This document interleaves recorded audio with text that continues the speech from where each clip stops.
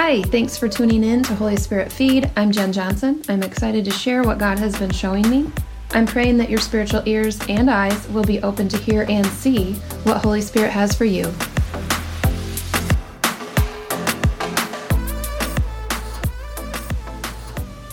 Hey, welcome back to Holy Spirit Feed.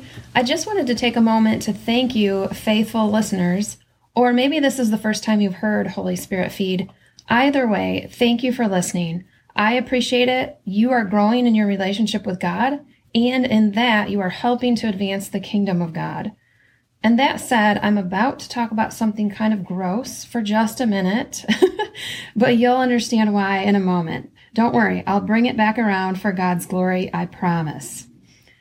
Okay, so I was thinking recently about meditating on Scripture. It's a really great discipline. I hope you all do it. It really helps strengthen you as a disciple of Jesus. Well, I was thinking about meditating on God's Word, and I was reminded that some liken it to a cow chewing its cud. Really, that's what they call it. What happens, in case you aren't familiar, is they eat some grass or whatever, and then they swallow it, and then the cow brings it back up. They regurgitate it, and then re-chew it, and then they do the whole thing all over again. I know, it's gross, right? But it's very necessary to digest it better and to get the full nutrition out of it. It's the same with Scripture. You can cruise through in 5 minutes and read a whole chapter in record time and get diddly squat out of it. Or sometimes you can choose one verse to meditate on, chew it, swallow it, then bring it back up again. And that's when you get the full benefit and connect with Holy Spirit to get a good return on the investment of time, thought, and effort. Joshua 1:8 says, "Keep this book of the law always on your lips. Meditate on it day and night, so that you may be careful to do everything written in it. Then you will be prosperous and successful." Notice the words keep and always, and then it says day and night. And then the end result, prosper and be successful. This is a no-brainer. We need to be meditating on Scripture. For today's meditation, we're going to focus on Psalm 23, verse 1. Yes, just one verse. This is a meditation, remember? We're just we're soaking in this verse, and we're letting Holy Spirit's revelation come. Okay, Psalm 23, verse 1. "The Lord is my shepherd. I shall not want." So as I was contemplating this verse, here are some things the Holy Spirit revealed to me. It starts out with the words, the Lord. It's the Lord, not me. I'm not my own shepherd. I know that seems obvious, but sometimes we need to be reminded of the obvious. I know that's hard to come to grips with in this independent, self-sufficient world, but as believers, we come into agreement that the Lord is my shepherd. It's not the I'm looking out for number one mentality. No, we are yielded to Him. He's looking out for you. A lot of people may be okay with Jesus just being their Savior, but not actually the Lord over their life. If that's the case, then we need to rethink this. Did we actually give our life to Jesus if we haven't actually made Him our Lord? If you're realizing right now that you haven't made Him your Lord, now is your chance. Call on the name of the Lord and be saved. Take a moment and declare that you recognize His sacrifice on the cross to remove your sin, and that you are giving your life to Him, all of it, and that He is your shepherd. All right, so back to the verse. Let's look at that word shepherd. What does a shepherd actually do? So a shepherd guides the sheep where they need to go, or in this case, it's not the sheep, it's you. The Lord guides you where you need to go, not necessarily where you want to go. They say sheep aren't very smart, so they may try to do a lot of silly stuff that might hurt them, or hurt others, or worse. Shepherds also provide. They take the sheep to food, water, they protect them from predators, and shepherds protect the sheep from other sheep. You know, if one of the sheep goes rogue, the shepherd is on it. He won't let another sheep go too far. He loves all the sheep, the ones getting hurt and the ones doing the hurting. It's his job to take care of both if they let him. Shepherds don't just go on vacation and leave the flock unattended. Sometimes we feel like that though, right? We wind up in situations where we're like, God, where are you? I'm in this predicament. First off, probably we're in a predicament because we forget that the Lord is our shepherd. And we may have started making decisions without him, right? I know I've been through that. When we're in those situations, this verse says, stop, remember, he is your shepherd. He will not leave you nor forsake you. He will leave the 99 for you. Another thing about shepherds is they make the best decisions. You've heard of best accounting practices. Maybe you own a business or a company or something, and you want to follow the right accounting practices. Well, I'm sure that in this case, there are best shepherd practices, right? They know what weather is coming. They know where the best watering holes are. They know where the green pastures are. The sheep don't. I imagine sometimes sheep don't stay where they should and they stray away.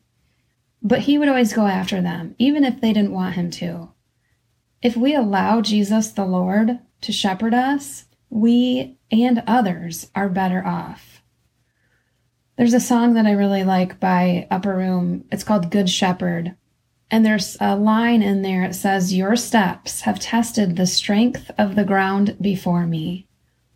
We can trust the Good Shepherd. He's gone before us and tested our path.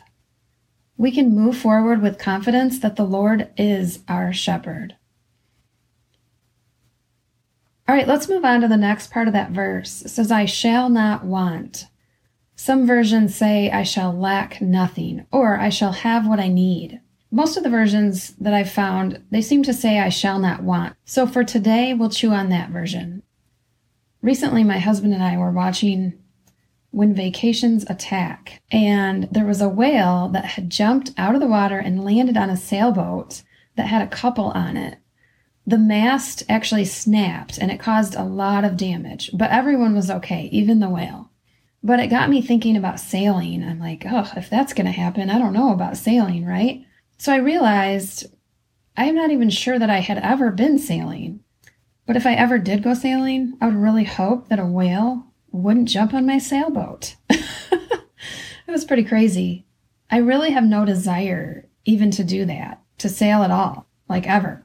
It's just not on my bucket list. I realized I just don't want to.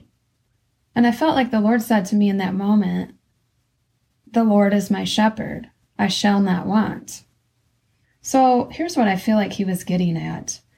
Apparently, when you allow the Lord to truly be your shepherd, you won't want the things that don't align with what you need to fulfill your destiny, his given call on your life. Sure, sailing is fine, but not necessarily for me. I don't need it.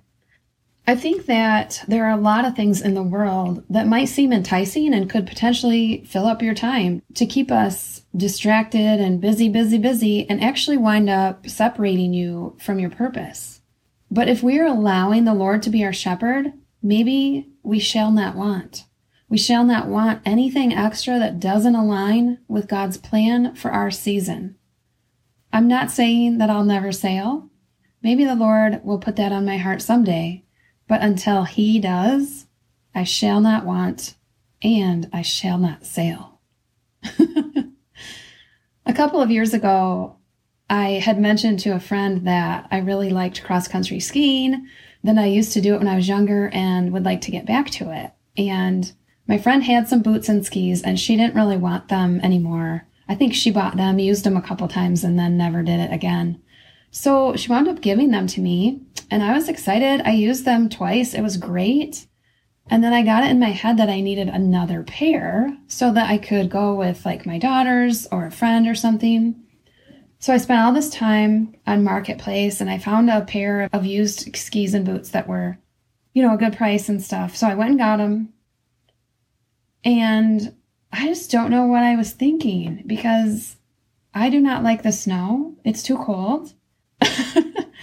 It's pretty to look at, but I don't like being outside in the cold any longer than I have to. I've lived in Michigan my whole life, and it's beginning to weigh on me. Anyway, so I got the skis, and I never went cross-country skiing again for the next 2 winters. I may in the future. I don't know. If I do, I've got 2 pair. But my point is, I just wanted that second pair. I did not need that second pair. Clearly, I wasted my time and my money on them when I probably should have just run that by my shepherd first. And he would have been like, yeah, no, remember? You don't like the cold. I would have saved myself a lot of trouble. In Psalm 37:4, it says, delight yourself in the Lord, and he will give you the desires of your heart. So it says he gives us the desires.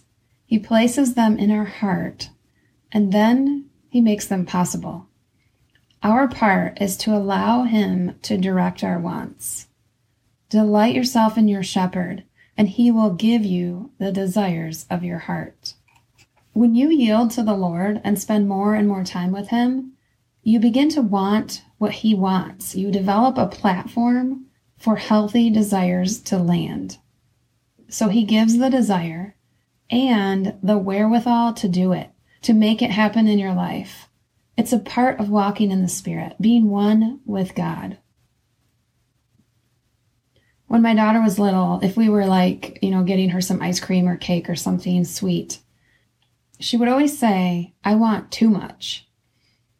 I think I'll be doing an episode in more detail in the future on this topic, but for now, just know, just because you want something, maybe you say, I want too much, it doesn't mean it's right for you or good for you, for that matter.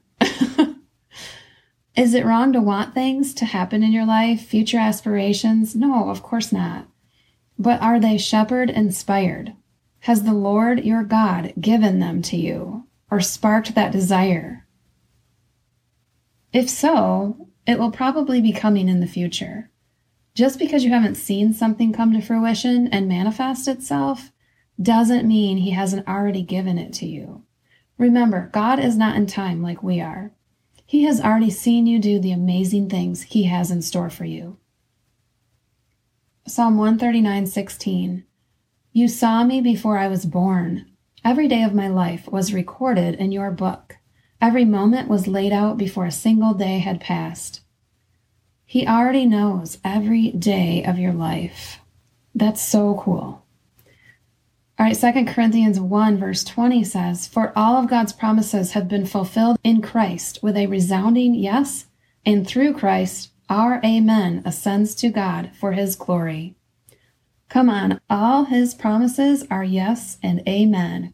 I think sometimes we need to really set aside what we want in order to see what the Father wants for us. Let's activate that. Let's ask the Father just that. We'll ask him what he wants for us. So go ahead and close your eyes and prepare to hear something good from the Father. Father God, what's one thing that you want for me?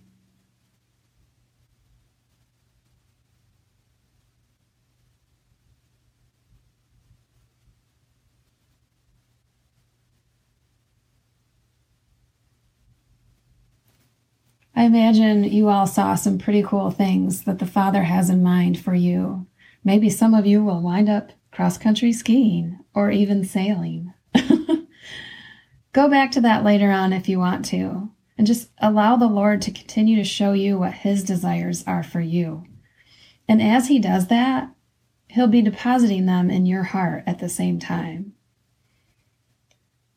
So we just spent like 15 minutes discussing a verse in the Word of God. 9 words.